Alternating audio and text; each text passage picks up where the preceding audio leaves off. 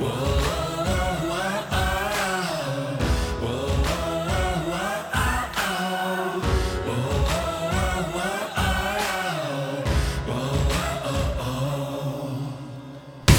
listening to the Revenge of the Birds podcast, part of the SB Nation Podcast Network, hosted by Blake Murphy 7 and Johnny Touchdown, all about your Arizona Cardinals. Hello, welcome in Revenge of the Birds podcast listeners, your complete Cards coverage.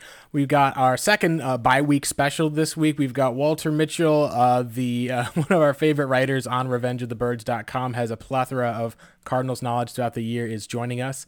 If you haven't heard us before, I'm the co-host Blake Murphy on Twitter at BlakeMurphy7.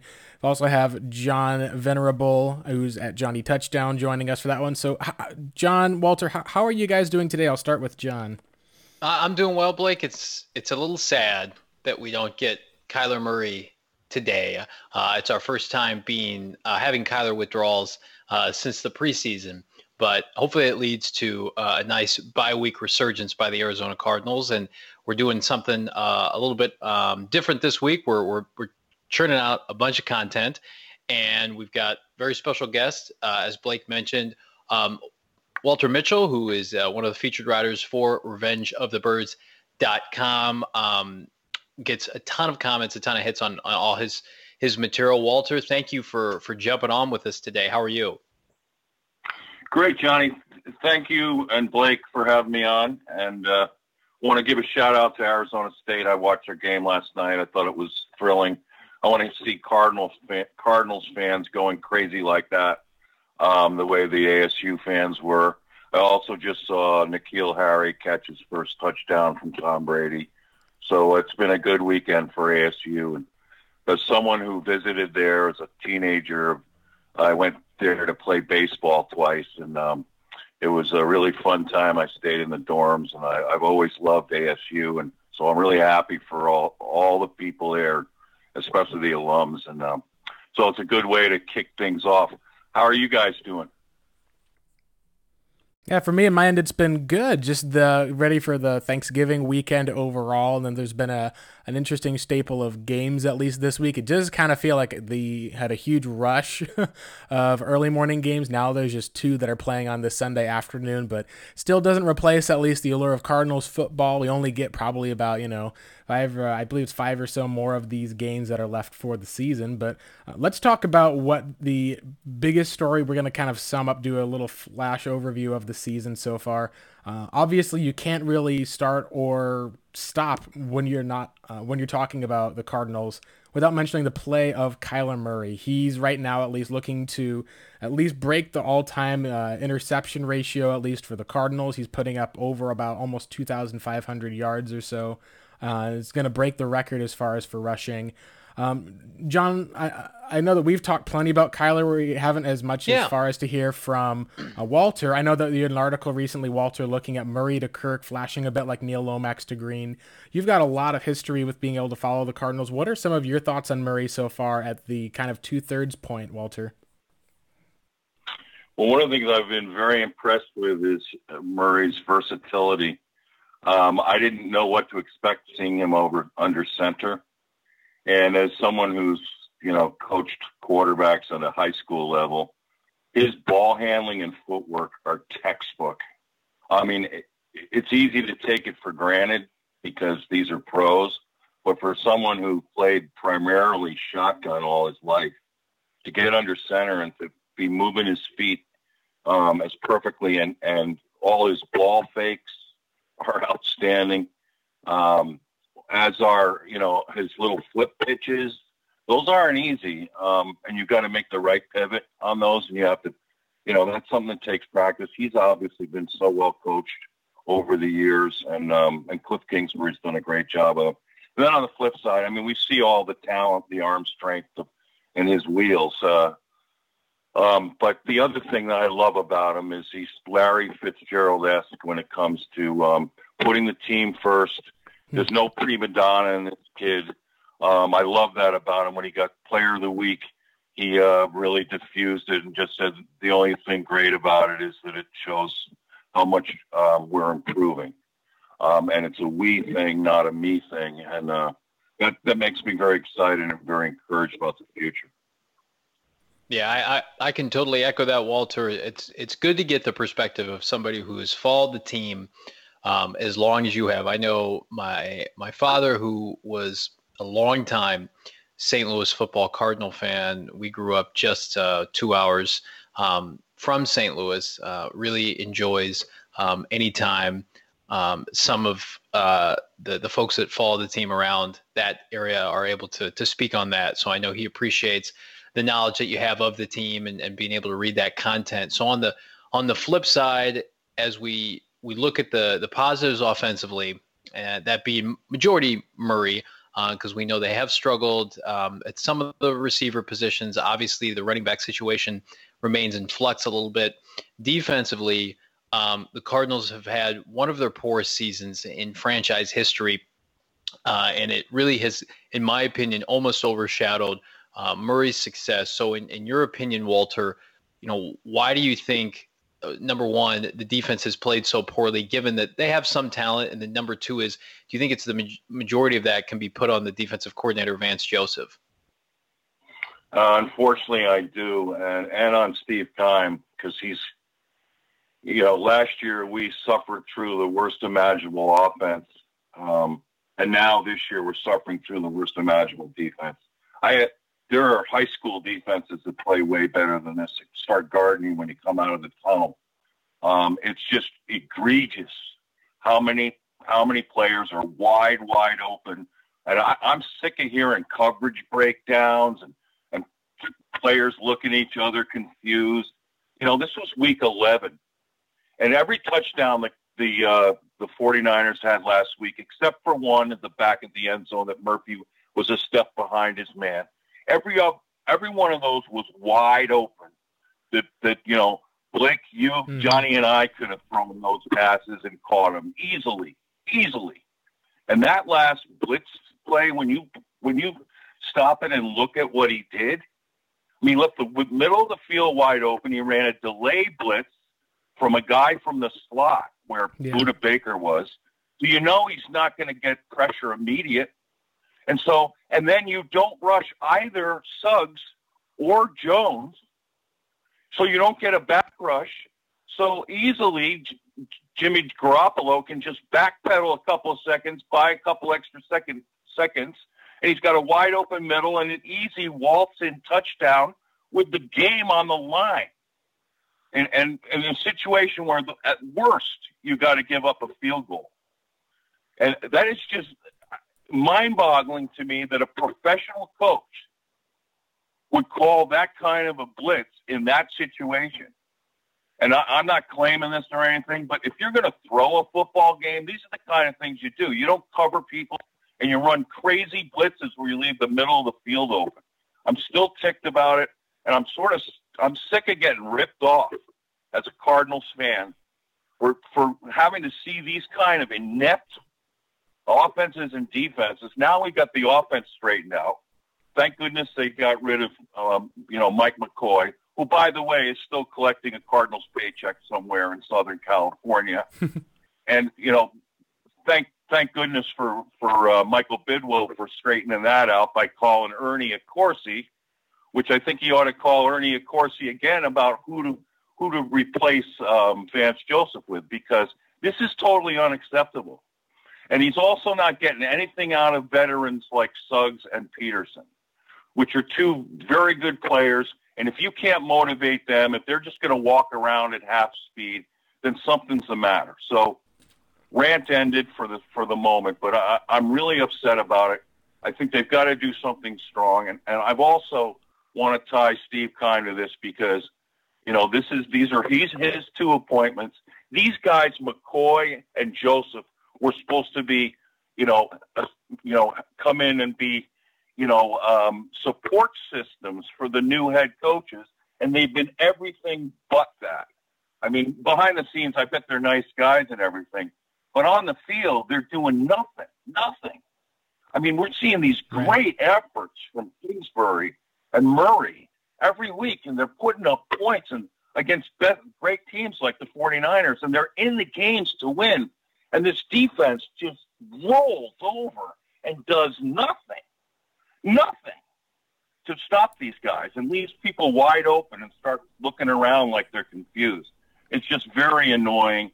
And I just hope that somehow in the off season they can make the right moves so that we could have a competitive team that I believe with this offense could actually make quite a splash next year if they can get the defense figured out. Yeah, I agree. We talked with Ben Albright this week, and he had warned John and I earlier about the biggest difficulty that we'd see with Vance Joseph in coverage, and was going to be the press man cover zero, essentially living by the blitz but dying by the blitz. And what we've seen, unfortunately, has been more of a soft zone versus a press man type of defense back there. And like you said, Walter, the lack of a true free safety, like Jalen Thompson, you did a great job in your article breaking down how Jalen Thompson essentially had a good play that he ran and then had a poor play that he ran, but it's not really his strength to be that center fielder, being able to kind of pick passes off. He's more similar, I think, to Buddha in that regard, and it'll be interesting overall. Right. What would be, I think, at least the progress right now? The Cardinals are 31st in yards, 29th in points, in passing yards. I believe they just moved into 32nd overall, ahead of the Bengals at least. And the rush defense, at least, granted, has been somewhat improved. I haven't seen, honestly, a huge game. There's not been a single huge rushing game like 200 plus yards to one back that we saw last year. But what do you feel like you need to see from Vance Joseph overall? And do you feel that it's more of a schematic issue with Vance, or does he need to have an offseason to improve or get better with the talent that he's here, and this is just going to be how it is for the Cards?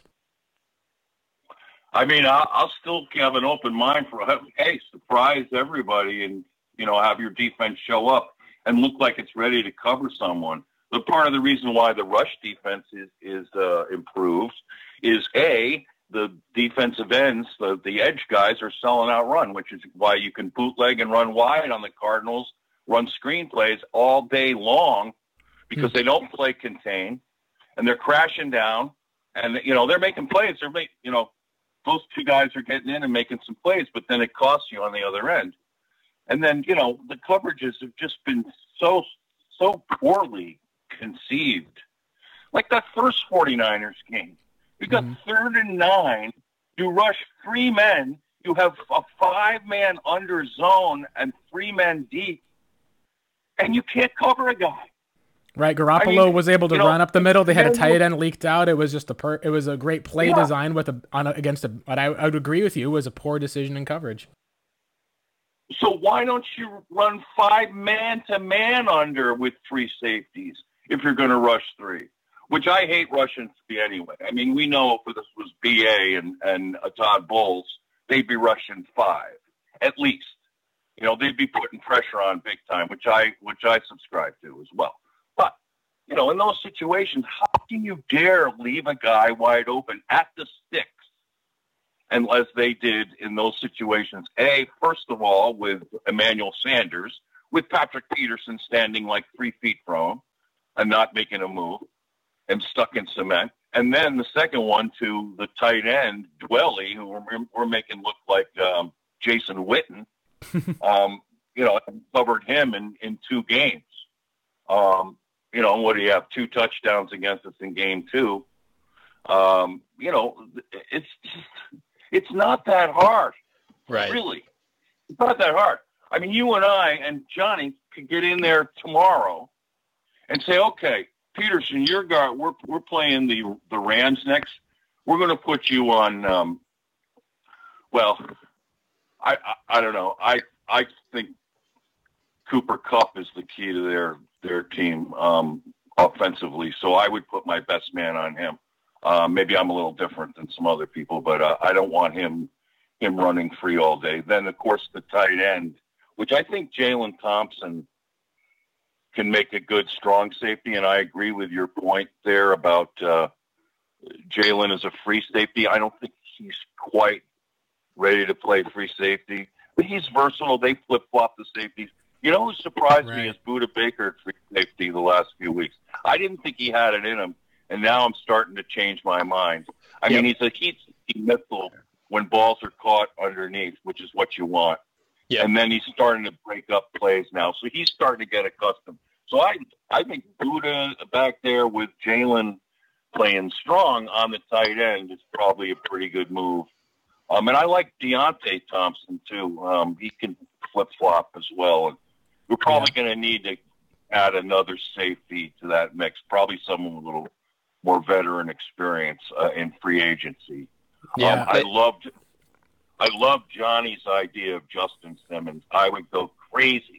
Yeah, had another interception today. He looked phenomenal against Buffalo. Broke the interceptions record, I believe, for the Allen was getting close. So he still has not been able to pass Kyler Murray's setting, I believe, of over 200 consecutive passes without a pick. So Josh Allen's streak did end today. But we had a good conversation, at least, if the Cardinals did end up keeping Vance Joseph around. They do have another free safety that's set to be a free agent, at least over in Denver.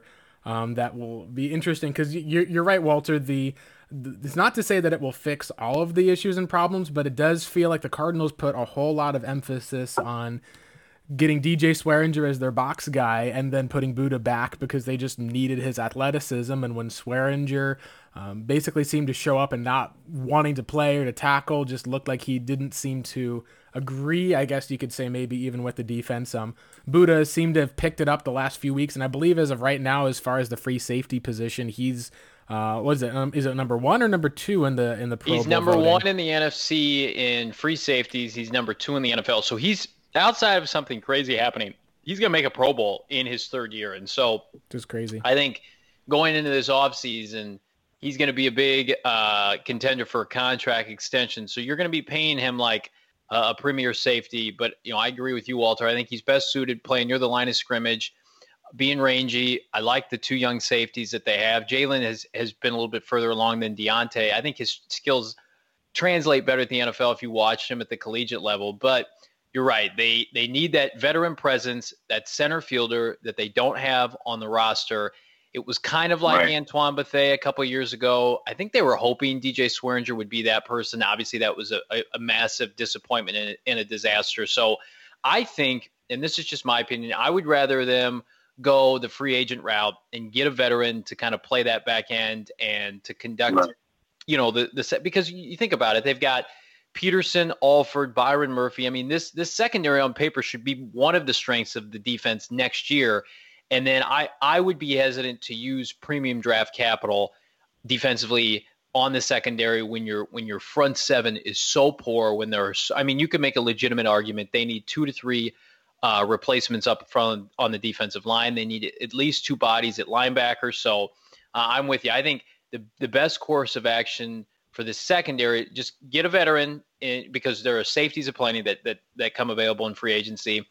And then, reallocate those resources for the line of scrimmage. So I want to flip the switch here, Walter, and talk about an article you've written about David Johnson and what you've seen happen to his play really over the last 12 to 18 months, certainly since 2016 when he was, borderline the MVP of the NFL. What has happened to him? Is it injuries? Is it, wear and tear on his body? Why has he taken such a dramatic fall from grace for the Cardinals? Well, yes, injuries hurt.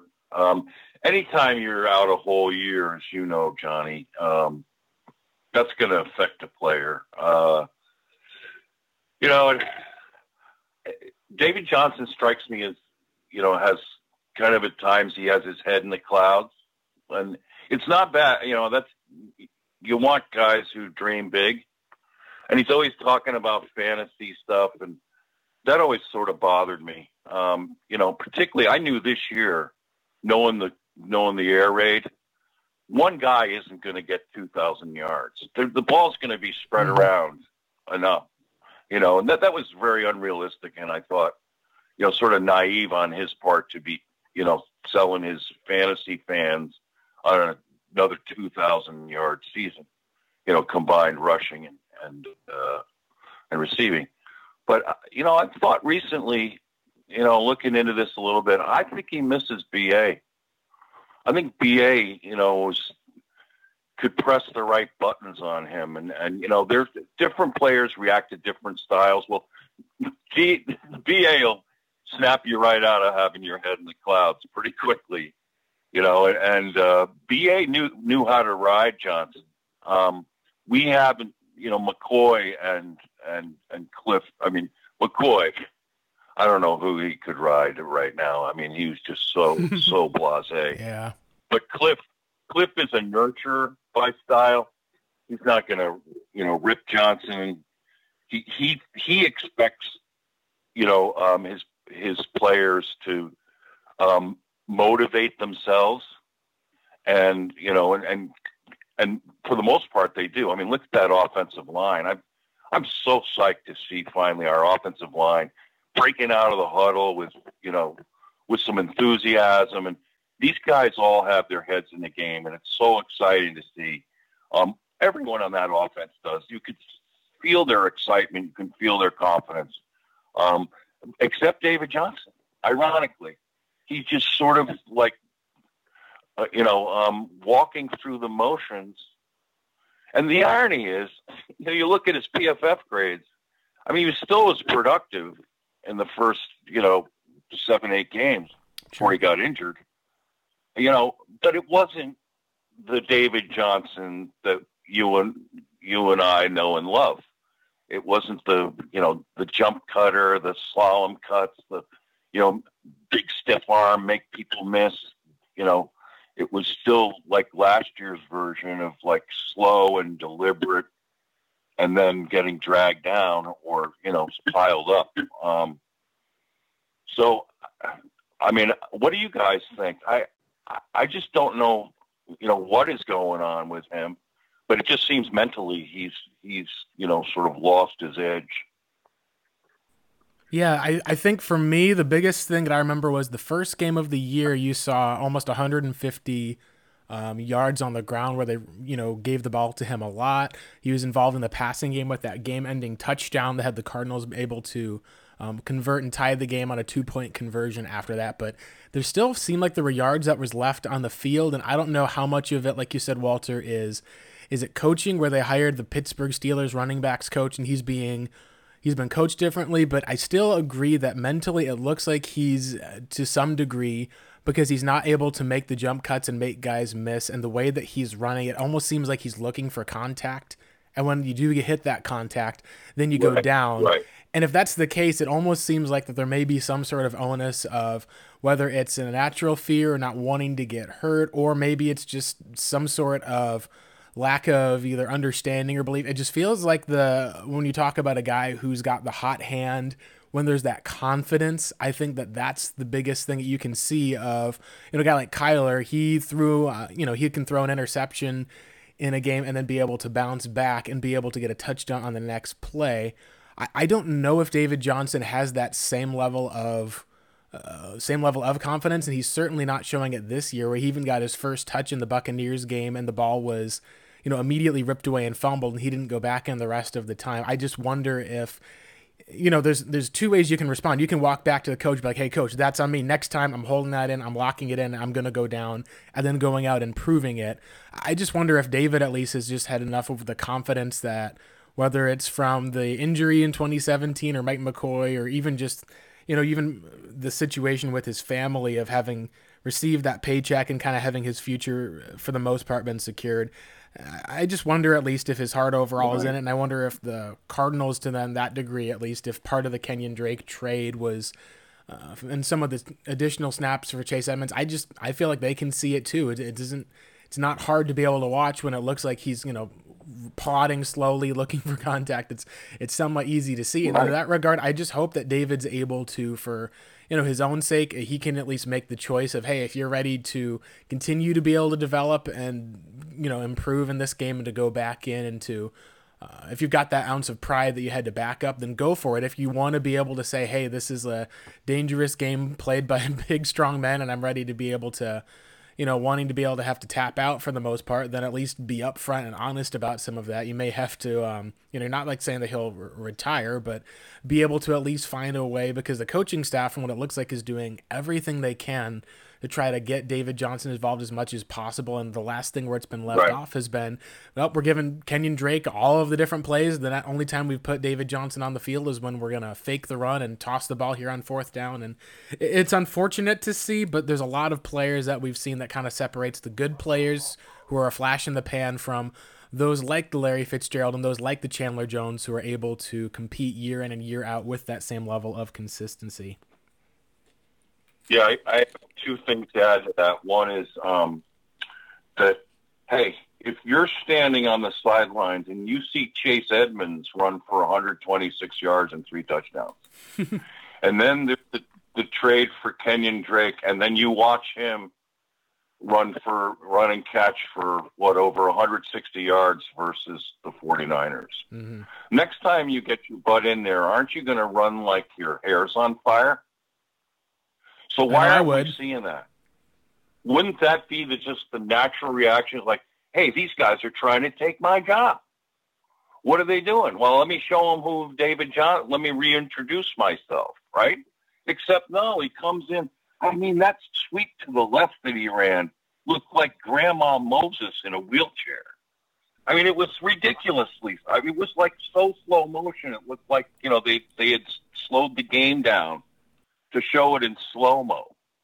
I mean, that was his first carry in that game. And you're like, what are you doing, man? I mean, it just looked absurd, And then, of course, the fumble, which he's had, that's his, 16th career fumble? Not good. Not good at all. And that's one thing that was so great about our offense, right? I mean, Kyler Murray protecting the football and everybody else. I mean, except for, the Keyshawn Johnson fumble at the end of that game last week. We're not seeing fumbles. It's awesome. We're not, turning the ball over. But Right. My second point is that, this does not look, the optics of this on the heels of the Matthew debacle. I mean, these are the only 2 draft picks that Keim has re-signed to multi-year second contracts, right? Both of those came a year before he had to make those deals. Tore them up after 3 years, both after season-ending injuries. In Matthew's case, a little more severe, but still, and both, I mean, Johnson's doing a Matthew. I mean, was Matthew ever looked like the same? Right. Because he got the money, right? Yeah, he plays a position that's, I think, more valued, and so it was easier for them easier for other teams to sell themselves on giving Tyron a nice deal because he can play corner and play a little safety. The situation with David, I think, is going to be fascinating. If we can take our Cardinal hat off for a second and just say, okay, here's a guy who was as productive as they come 3 years ago, but is seemingly production-wise, durability-wise, fallen off a cliff. And now he's got this heavy price tag that associates with him, that being his cap hit for next year, $10 million guaranteed. Blake and I have had this discussion many times. I think his contract is untradeable unless you're willing to package draft picks with it. And in that scenario, for a team like the Cardinals, who have a good amount of cap space going into next season and need their picks, right. I think the best case scenario is I would shut him down for the remainder of this year because I don't think he looks healthy right now. At least at the beginning of the season, granted, he was not running effectively, but I'd make the argument maybe you wouldn't win Cincinnati or Atlanta without him making some nifty catches. And I love Kenyon Drake. Right. He's not the receiver David is when David's right, but much superior of a runner, that being Kenyon Drake. So I would put him on IR and then come out next year. I try to bring back Kenyon Drake, and now you have a nice staple of backs. And like you mentioned, Walter, this air raid offense, the great thing about it is it highlights the quarterback. We're not beholden to a running back anymore. We're not beholden to one individual player in order to have success. And, the Cardinals and specifically Cliff Kingsbury has shown that it's a running back friendly offense. And so anybody can really plug and play there, assuming they know the offense. So I think, unfortunately, you almost, unless you can find a taker, and I'm sure they're going to explore that. There's no doubt in my mind that they're going to look for some kind of trade scenario. But I just don't. I don't know that you can find anybody willing to take on that money. No, you make great points, and I don't think so either. Yeah, unless it's BA or someone who could bail him out, bail us out. I doubt it. I doubt it too. What do you guys think of moving him more exclusively to receiver? Well, it would be great for him and the team if he could. My worry is for this bye week he's been playing golf, and I'm thinking like he deserves it. If I were him and his agent, I'd be out there training every day to come back to try to look like a semblance of the old, Patrick Peterson, at least in coverage, because we know the other parts of his game he doesn't really like to do. But for me, the deal's already done. I don't want to see him on another Cardinals team. I've been, sort of promoting a trade for him for a couple of years because the PP effect that I've been worried about is, veteran players just kind of having their own way with the organization, doing what they want. It ticks me off too that like a guy like Terrell Suggs doesn't practice all week, didn't go to OTAs, yet they play him in the games. Yep. He's running half speed in the games.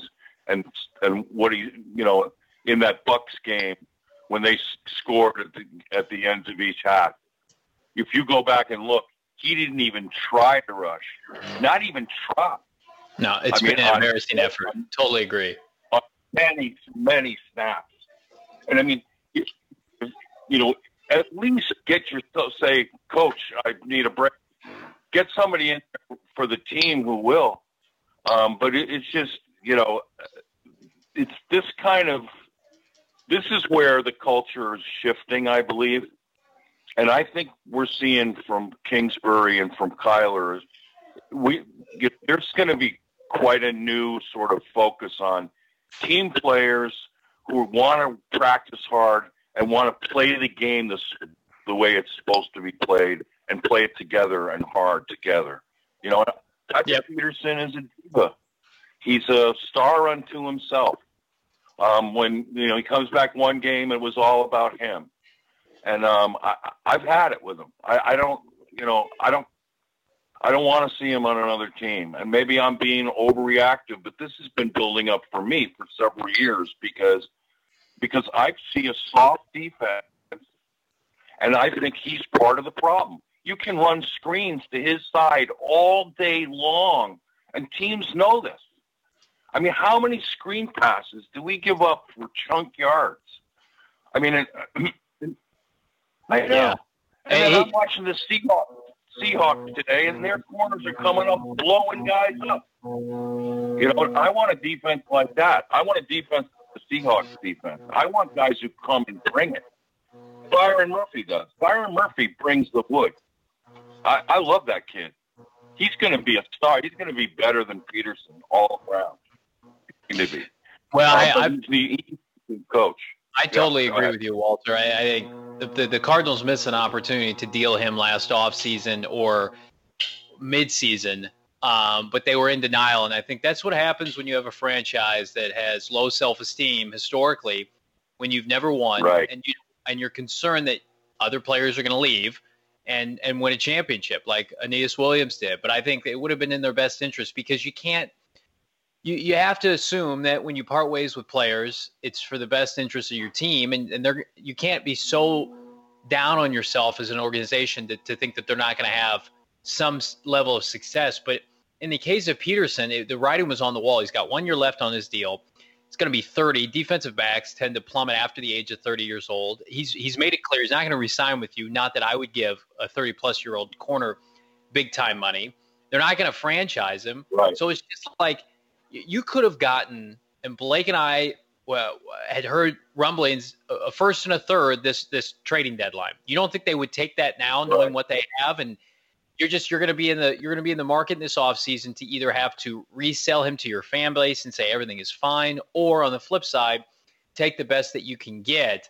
And it's unfortunate because you look at like you mentioned, the way this team is trending, Kyler Murray's team, right? It belongs to these younger players, right. The Christian Kirks.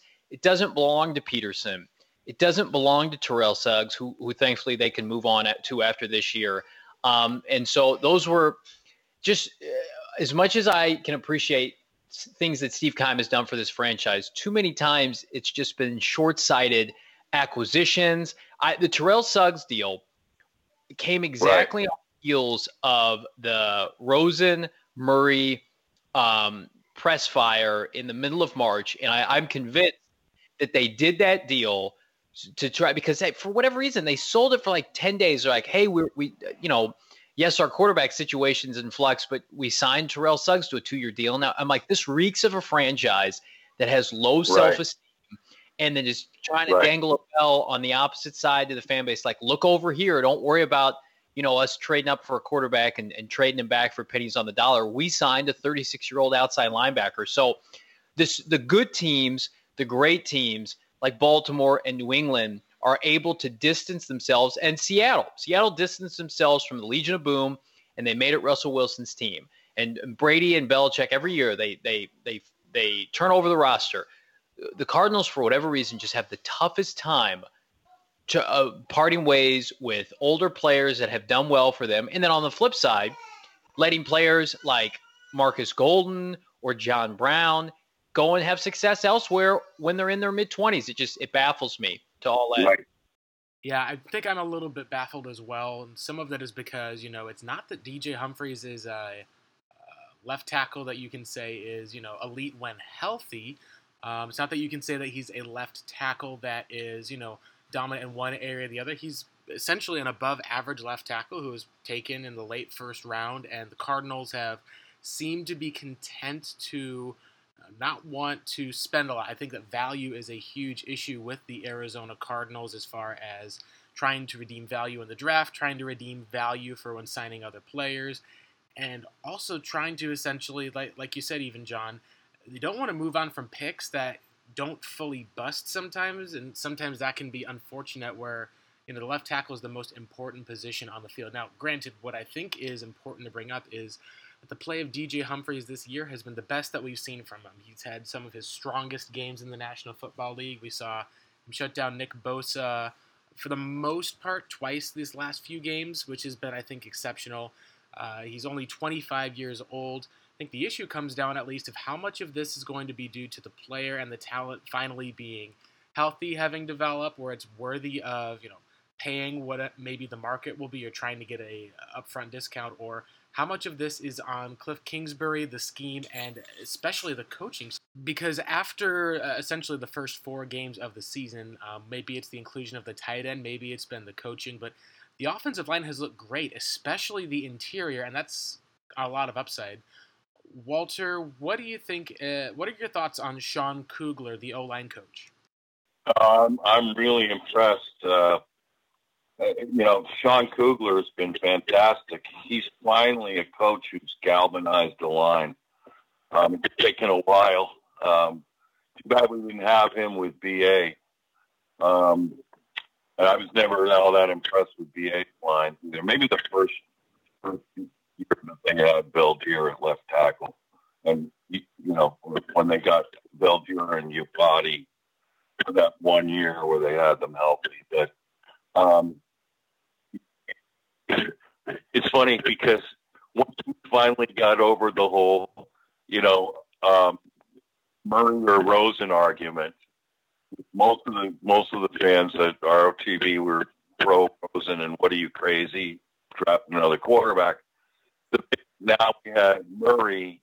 This argument shifted to well, it won't matter because our O-line stinks, which went on ad nauseum for 3 months straight. And, Seth and you and I and others, you guys, we were trying to explain to people that when you have Kyler Murray at quarterback, it changes everything. It absolutely changes everything. And on top of that, you're running a spread. So how are you going to account for, matching up versus the spread and worrying about play action with Kyler Murray and RPOs, right? And then defend the run. Well, suddenly they're not stacking the box anymore, are they? And that's what drove us nuts last year. So they stacking the box on us, and we're still running right into a wall. Where we should have been play actioning or just throwing the ball. But the numbers work in our favor. But you can see the passion of the players. Our two guards, I'll give a shout out to them. I think they're Pro Bowl worthy, at least in the discussion. I think they really are, and they're. Sweezy's a little bit more mistake prone, but some of the holding calls on him I thought have been really a stretch. I don't think there were blatant holds at all. And I think he's gotten sort of rooked on a couple of those. But Q's been outstanding. He's, our highest graded lineman. I'm so happy to see that because that was looking like another contract going south. And, on that side of the ball, it's exciting. Plus, here's the kicker. One of the great signings of this offseason was Max Williams. My God.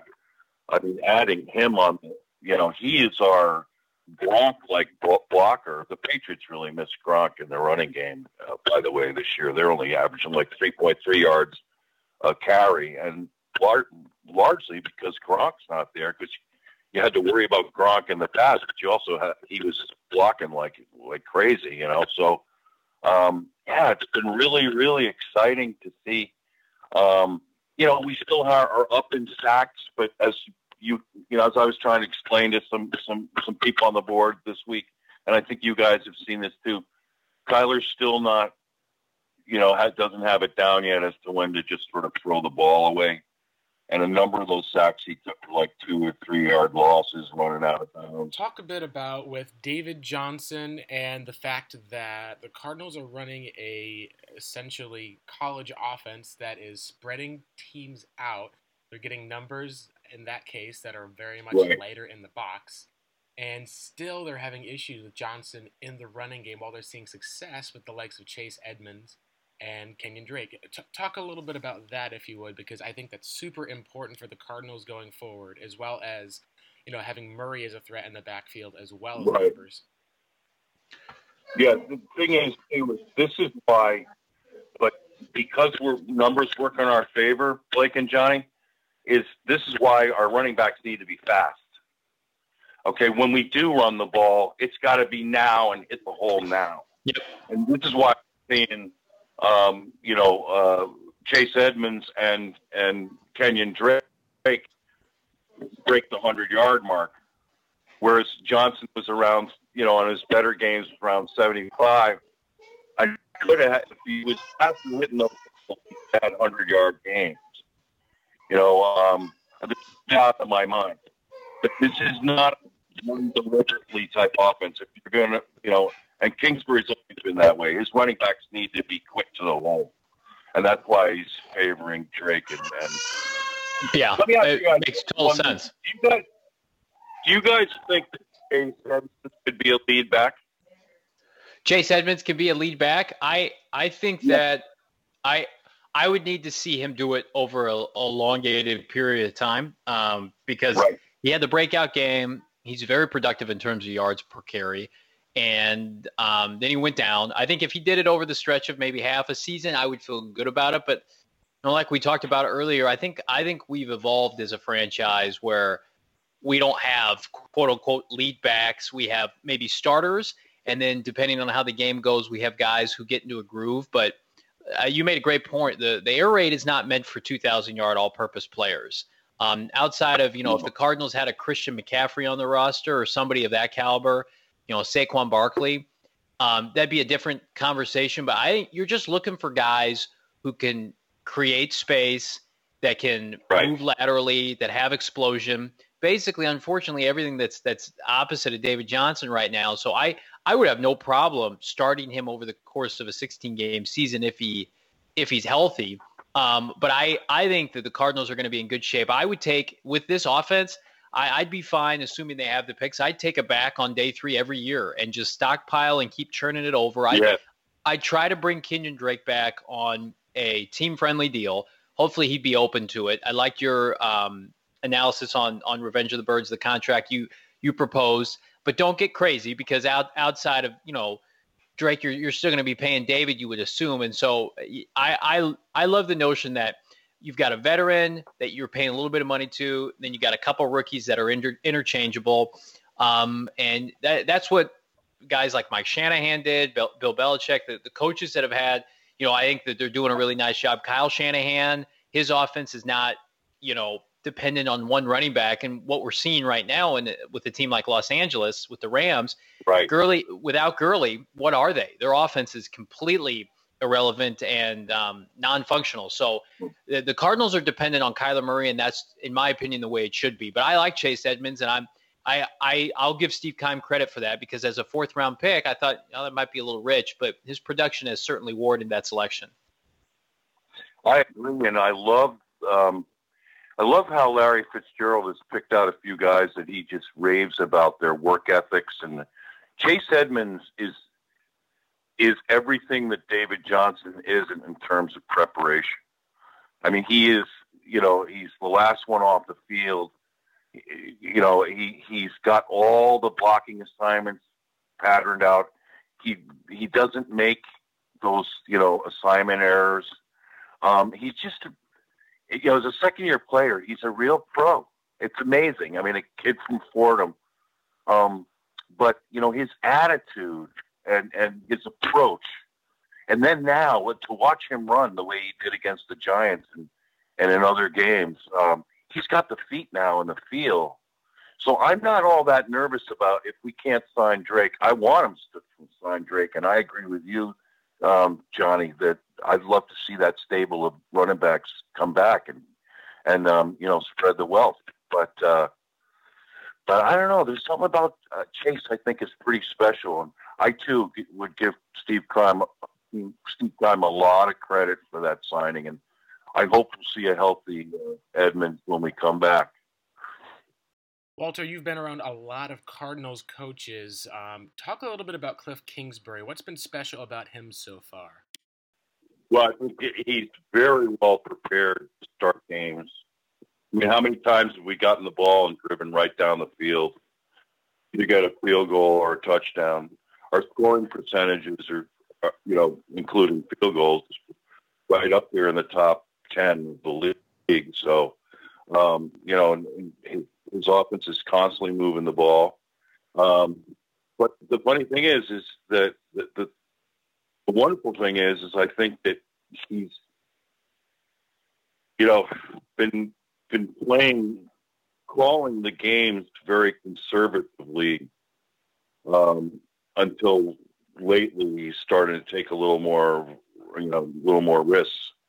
I'm confused as to why we're not scoring more in the red zone, but I know this: typically you're not going to score if you don't take shots at the end zone, and that's my biggest complaint is that we get down there close and into the red zone, and we're always throwing underneath the end zone. Now it worked with Cooper last week because he got 2 nice blocks and he made a nice plant and cut and deked the defender and bowled his way in. Which, by the way, I like this kid Pharaoh Cooper as a role player. I think he's doing a good job. And I like their young receivers. I'd like to see in these last 5 games, I'd like to see Cliff just turn it loose. I mean, really turn it loose. Just have a game where you start off the game throwing it 12 times. Just come out, bang, bang, bang, bang, bang. And here's the other thing that I wish he'd do more of is I think Kyler's better. The faster the play, the tempo is, the better Kyler is. And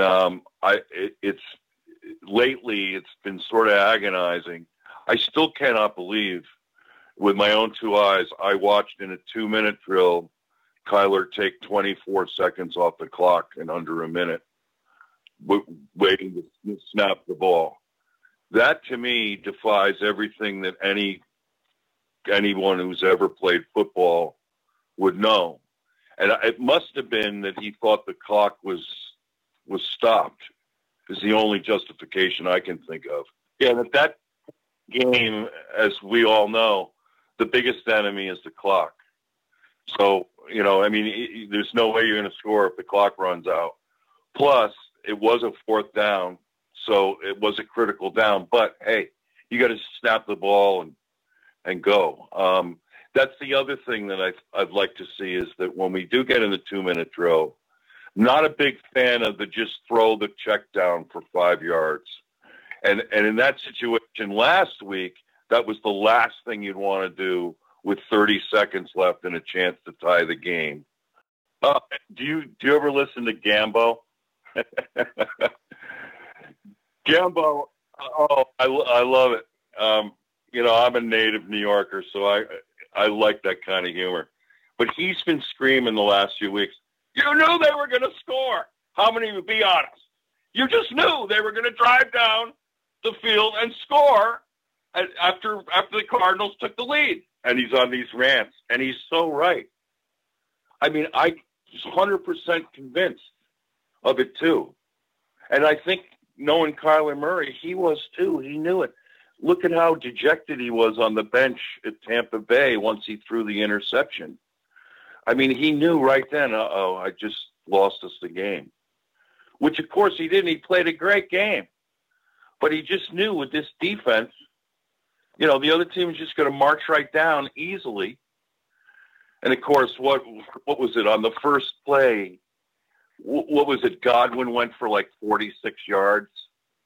And, on like a seam route, on the very first play, and now they're already in the Cardinals territory. But those are stuff. That's the kind of stuff that I'm hoping that Kyler will take a page out of Russell Wilson's book and be that kind of guy late in games that can, be the guy to win games in the way that Russell Wilson does. That's not something that I don't think you can do right away. He's done it, he's done it so far in the sense that he's gotten us a lead, but unfortunately it's been with too much time left. And with our defense, they coughed it right back, and then he's had little time. When you have 30 seconds and one timeout left, it's pretty hard to go a whole way to the ball field. So, but yeah, with Cliff, good. I'll just add one more thing about Cliff is that, it's tough when you're, I have to admire Cliff. He inherited a largely NFL staff, and I think he's won the coach's respect, which is huge for one, because, I'm sure, and pro coaches are used to doing things their own way. And, I know this from coaching high school is you got personalities as assistant coaches and you try to please everyone, but it's hard to do. There's always someone who wants you to run the ball more. There's always someone who wants you to pass the ball more. And, Cliff does a smart thing on the sidelines. Do you see him talking to anybody? No. And I think he's smart. I think at those moments, I think he just has to be, he knows he's not going to be able to please everybody, but he's just got to do his own thing. And I think we haven't quite seen him, we'll put it this way, Kingsbury unplugged yet. And I'd like to see that once in one of these next few games where he just, unlike what Ben Albright said, I don't think he's on watch for, I think the Cardinals know what they have now. What they have to do is figure out, the defensive side. And because we've got a great combination in Kingsbury and Murray and want to see them for years to come. Don't you agree? Absolutely. Yeah. Let's talk a little bit about the Cardinals with free agency, with some of their future draft plans. The biggest thing I think overall that we're going to be looking at is Cardinals need 2 tackles. They'll need a free safety. They need quite a few positions overall on the field. So, Walter, where would you begin as far as looking at the Cardinals' needs? Are you bringing Humphreys back? What would be some of the places and positions you would address, and how do you think that that will look for the 2020 Cards potentially? Yeah, it starts at left tackle for me. I'm curious to see if DJ Humphreys can make it through the next 5 games. That would be a feather in his cap if he's got his first 16-game season. I like DJ, but I don't like him at top 5 tackle money. That's very unrealistic for me. And I think there are some guys out there that I'd rather draft a tackle in the left tackle in the first round than pay DJ Humphreys $16 million a year. I just don't think, I think he is injury prone until he proves otherwise, and he's mistake prone.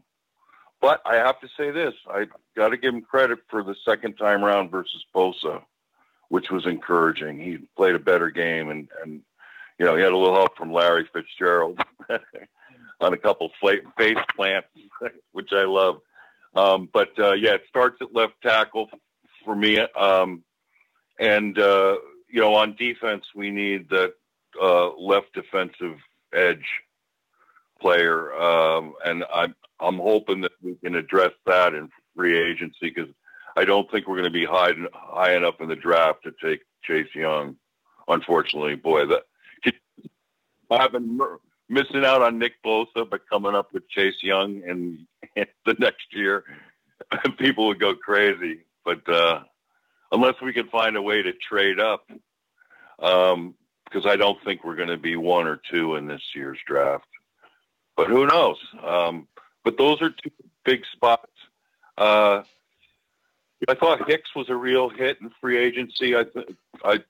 Kudos to Keim there. We need another linebacker next to him, someone who can cover. Yeah. I love Corey Littleton from the Rams. I think it'd be a coup to pair him up with Hicks. And Littleton can cover. I think he's got 4 interceptions this year. It might be one of the...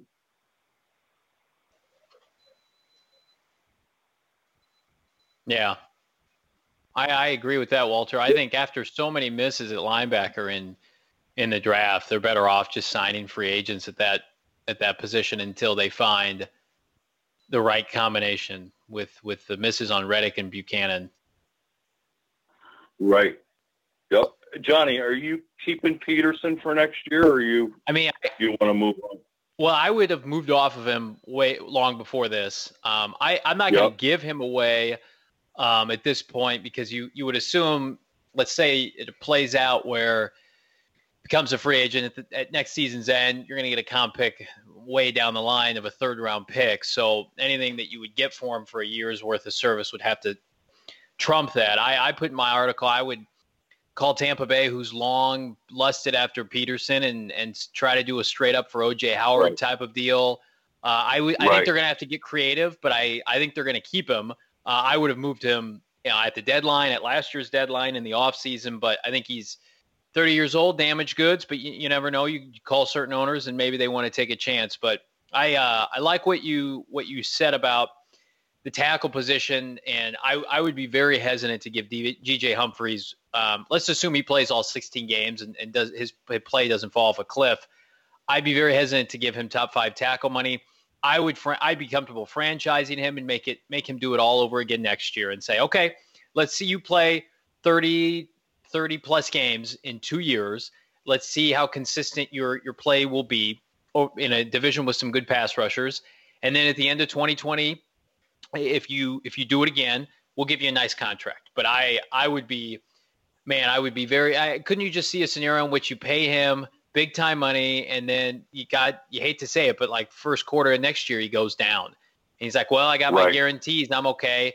But there's a sense of urgency with him this year that hasn't been there. And I honestly, I hate to say this, I hope it's a direct result in Kingsbury and his scheme, but I think it has more to do with I'm close to my big payday. And I think if you're Keim, as much as you would like to put a feather in your cap and say, look, I finally extended one of my first rounders, I think you better be awfully careful, because yes, he would get big money on the free agent market. You've got that franchise tag for a reason. Use it. Make him do it again next year. If he doesn't, you cut bait. If he does, maybe you talk about an extension. But I would double down on tackles, either in free agency and in the draft. Specifically in the draft, where if you're not sold on a specific player at, let's say, 7 or 8, you feel pretty good with this tackle class. There's going to be a tackle worth taking there. Maybe you play a Tristan Wirfs or an Andrew Thomas at right tackle his first year, then you move him over to left tackle in 2020. But if Humphries plays well, I think that's a good problem to have. I think you can never go wrong stockpiling players at the line of scrimmage. And I think where the Cardinals have gotten in trouble recently is they are so thin, specifically on the offensive and defensive line, that it's allowed teams to push them around. And so I'm right there with you. I would be very careful with the extension of DJ, because if he were to go down, you'd be in big trouble. The thing that worries me about the franchise tag for Humphries is that'd be a quarter of our free agent money. Finally, free agent money, and it's guaranteed.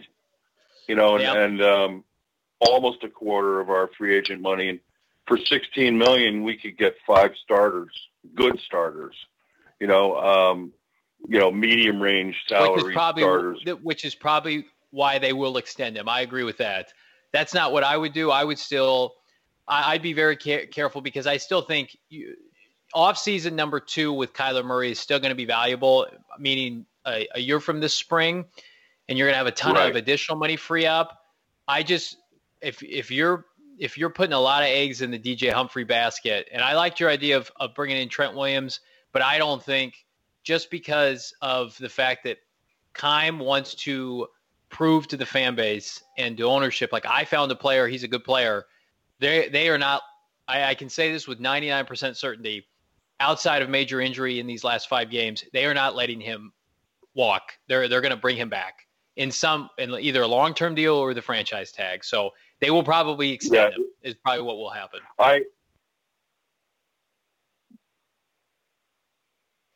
And will a rookie be better than Humphries next year?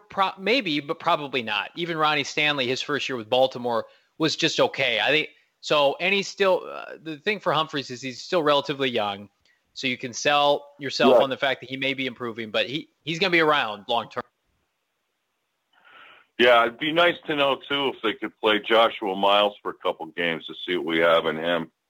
To imagine if he's just as good. I was impressed with him in preseason. He's got good feet and good bounce for a guy his size. But of course, he's raw, and you never know. But it'd be nice to get a look at him. But I don't want to see DJ get hurt. And I agree with you. I think the odds are, if I were a betting man, I'd bet it all on Humphries being a Cardinal next year.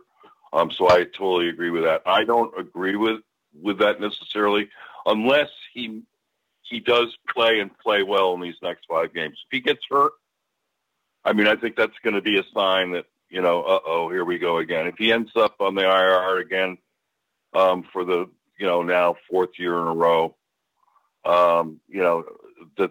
and then, of course, it was just ridiculous. They didn't play him 1 snap his rookie season. That was just, but I like the player. I do. And I think you make all the right points on that. Let me ask you one question before we go about next year's free agency. Aside from tackle, could you see the Cardinals making a move at center in free agency? I would look in the draft to upgrade that position. I think there have been talks internally to bring back AQ Shipley on a 1-year deal. I think they like having Mason Cole as their 6th offensive lineman. I would always be trying to upgrade that interior. And Shipley is what he is at this point. I was critical of his missed block on 3rd down last week that cost them a first down and a chance to ice that game. But he has been strong this year in pass pro. And if we've seen anything, it's that this coaching staff can manufacture a run game, and all they really care about is pass protection. So if he's able to come back next year on a cheap contract, that's fine. I don't see them signing a free agent center. If anything, maybe they take one in the mid rounds. But I would like to see Mason Cole get a chance for 16 games, because I think he has a plus on the offensive line in terms of the run game. But they like the veteran. Keim likes AQ Shipley as a player and has for some time. So I think you're more likely to see this exact same combination of 4 linemen next year, plus maybe a rookie competing with their current right tackle in Justin Murray, who played well last week. Yeah. So, which, I mean, again, if you've got Cole and a first-round rookie tackle on your bench or weaving in and out of that lineup next year, you're going to be in pretty good shape, I think. Right. No, that's a great point. It'd be nice if Justin Murray were the answer. He's an exclusive rights free agent, so we get him for cheap again next year. Based on what he did last week, coming off his injury, was pretty impressive. He looks like a guy to me who just needs to get some experience. Looks like he's got the tools. I mean, he's never, up until this year, he's never really played much in games. So, but with Sean Kugler in charge, I feel pretty good about I'll tell you this. Agree. I watched a lot of tape on Lamont Gaillard. I love that kid's mentality and his toughness. And I think we've got an interesting young player there. And then let's not forget Max Garcia. I think they'll re-sign again. I mean, they wouldn't have kept him all this year and he'll come at a minimum because he hasn't played much. But I think that they're doing a nice job. They did in this offseason, at least, in bringing players like Sweezy that may not be top tier at their position, but really all this team needs and has needed is consistency. Somebody who can play 14, 15, 16 games, and how valuable that is in today's NFL. You can be average across the board on the offensive line, but if you're healthy, that's a check in your box, in my opinion, for having a winning formula offensively. Where you get in trouble, and we saw this last year, is how many combinations of offensive linemen did we see over the course of 16 games? And so if they're able to bring back, I think they view this as, if they're able to bring back all 5 of these guys next year, you go into camp with these 5 again. You're talking about another year of maturation with Kyler Murray. He's not taking some of the sacks he's taken this year. I feel like they think that that's a win, and I'd be hesitant to disagree, as long as when guys like Pugh and AQ and JR on the close to the end of their deals, or as they're getting older, you have guys to supplement within the pipeline. So I like this mentality, and I applaud some of these moves that they've made. All right, last question for you. Do you want to, CeeDee Lamb in round 1? I'll let Blake take that one. Yeah, I think at least for me, it just feels like it's almost a perfect fit. You have a need for outside receiver. You have need for a guy who is an alpha dog. You have a need for someone who can be able to separate, be able to make plays, make contested catches, be able to make back shoulder throws. And there's already chemistry that you've seen for being able to play together for 2 years, one on the field, one while he was sitting as essentially transfer behind Baker Mayfield. Just feels like it is a fit for the Cardinals, not just for the next year competing now, but for the next 10 years, especially as if you're looking at Larry Fitzgerald retiring soon. So I feel like it's not that it has to be one player, one fit only. It just feels like it's such a natural fit that it makes almost too much sense if the Cardinals are in that position. I think a lot of people wanted to have Christian Kirk kind of as your wide receiver one, but he's more of the yards after catch, not as much of that big takeover games alpha dog. That's not who he is. Nope, that's not who he is. Right. Perfect alternate to CeeDee Lamb. Their games are so different if you watch Lamb play, and they would really complement each other so well. Blake had to convince me I've had to come around to it because I am very much of the mindset that, receivers and backs don't mean anything if you can't pass protect. And I love the 2 top tackles in this draft, but he could sleepwalk his way to 1,000 yards in this offense every year. He plays receiver like a running back. I mean, his yards after catch, they don't have that on the roster right now. They don't have somebody who can snatch the ball out of the air and turn up field and break tackles. I love Christian Kirk. That's not his game. Larry's 35 plus years old, and the rest of the receivers are built on route running and speed like Isabella. They do not have a physical. And I think that goes back to your point, Walter, of the red zone struggles. It's a little bit of a combination of they don't have the smash mouth mentality up front on the offensive line. It's a finesse offensive line, which is done fine. And then they don't have those big physical targets in the red zone with respect to Fitzgerald. We saw Max Williams drop that touchdown pass. We've seen the David Johnson production fall. They don't have a physical presence in the red zone that he immediately becomes where you can, in one-on-one coverage, throw a slant to him and he'll body people. And because they've been so successful from 20 to 20, the 20-yard mark to the other, and then they have fallen off in terms of being able to cash it in for 6, that is to me the biggest selling point to try to bring CeeDee Lamb on this football team, because I've seen what somebody like DK Metcalf has done for Seattle, who needed that big body receiver to go with Tyler Lockett. I think Christian Kirk projects to me as a Doug Baldwin kind of player, and then CeeDee Lamb, I would put him in the category of like a Mike Evans. I think he can be that kind of player, especially with this offense, with this head coach and this quarterback. So I hope that in the process, I'm not worried about the defensive players they would potentially pass on, because like you mentioned, Walter, I don't think Chase Young's going to be in the discussion. I don't want them to take another off-ball linebacker. I'm not interested in the safeties in this class. It really is going to come to, and I don't think there's a dominant defensive tackle right now that I would consider. It's really going to come down to if there is a franchise caliber left tackle and CeeDee Lamb, it would be a very difficult decision, I think, for them to make. But as Benjamin Albright said last week when we talked to him, they feel like their offensive line is in a better place than some, and they're infatuated with Lamb. So it's November, but it's crazy to think like that could already be the pick.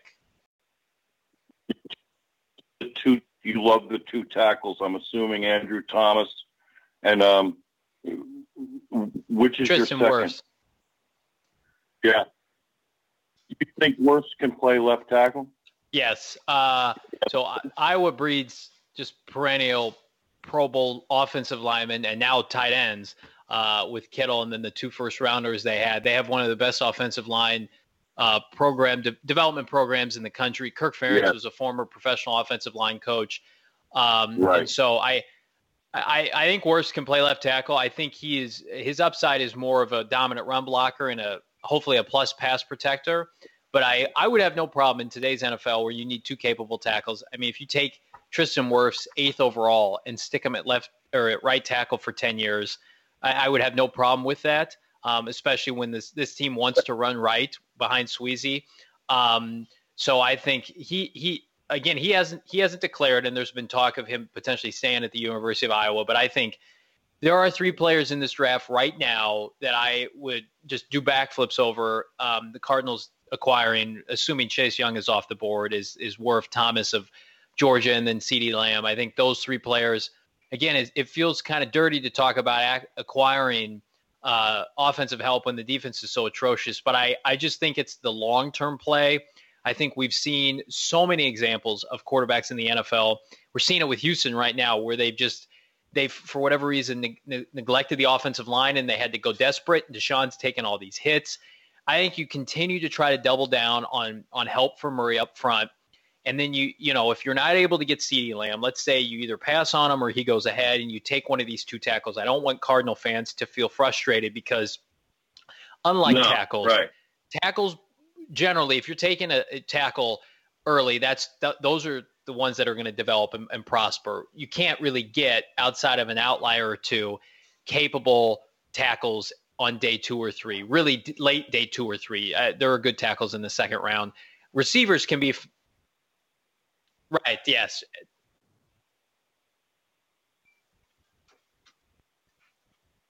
Right. Yeah. But receivers can be found anywhere. Free agency, day 2, day 3. You would think Christian Kirk's going to have a big jump from year 2 to 3. Keyshawn Johnson, Andy Isabella. You get Hakeem Butler back, don't forget. But if you have CeeDee Lamb significantly rated higher than both tackles, that's a different conversation. I do not want them, hopefully they won't, to draft CeeDee Lamb if he's a lesser prospect than Andrew Thomas or Tristan Wirfs just because, well, we have DJ Humphries. Why do we need one of these two players? I think that's what gets this franchise in trouble. Why they came out of this draft in 2019 so well was because they put everything aside and they said, we're just going to take the highest rated guys because we know our roster is bottom tier. It's at, I called it expansion level. And so they took a corner at 33, and I didn't love the pick, but they said he was a stud. And clearly it's come to fruition. Quarterback was too good to pass up, even though they had Josh Rosen. If they take this mentality that they had in this previous draft into 2020, I think we'll be in really good shape. Positional value does have value, though. I'm talking about cornerstone positions like pass rusher, offensive tackle, and then in Kingsbury's offense, I would put receiver in that category. Right. Yeah, I think you made a great point about number one wide receiver. I mean, 2 and 3 wide receivers, number 2, 3, and 4 are easy to find. That number one stud, look at what Amari Cooper's done to the Cowboys. You know, look at how inept with it they were previous to having him. That stud wide receiver, Michael Thomas, you know, it means a lot in this league now. And that's one of the reasons why the Patriots are so frustrated is they don't have that. They're hoping N'Keal Harry will develop into it. But so you make all the great points. Have you checked out Alaric Jackson from Iowa at tackle? Is he an underclassman? Yeah, they got quite a program. And I was watching both Wirtz and Jackson, and it just struck me. It just felt to me, and I only watched 2 games, so that's a small sample size. But I kind of like Jackson better at left tackle than I do Wirtz. I think Wirtz would be like an all-pro right tackle, you know, and he's a stud. And I'd love to have him. Wish we could have 2 first-round picks. But well, I would compare it to what the Niners did with McGlinchey, where they knew they had Joe Thomas and they took McGlinchey, and he's a really good right tackle for them. And I think they're going to keep him at right tackle. Absolutely. And in today's game, I think that things are evening out a little bit more about, you know, you need bookends. I mean, you know, the pass rushing is so good now. And, you know, you need them on both sides. Plus, if you got a weak link at right tackle, they're just going to shift people over. And, you know, like the Ravens did, putting Judon over on our right tackle and crushing us all game. That was really tough. That player, Judon, is a free agent. I would love to grab him. He is tremendous off that edge. And, you know, he might be a little pricey, but it's been really great talking football, Cardinals football with you guys. You're so knowledgeable. I love reading your stuff, Johnny. It's been a boon to have your articles now. Appreciate it. Thank you, sir. Oh, you're an excellent writer. So is Blake. Blake's a master of detail.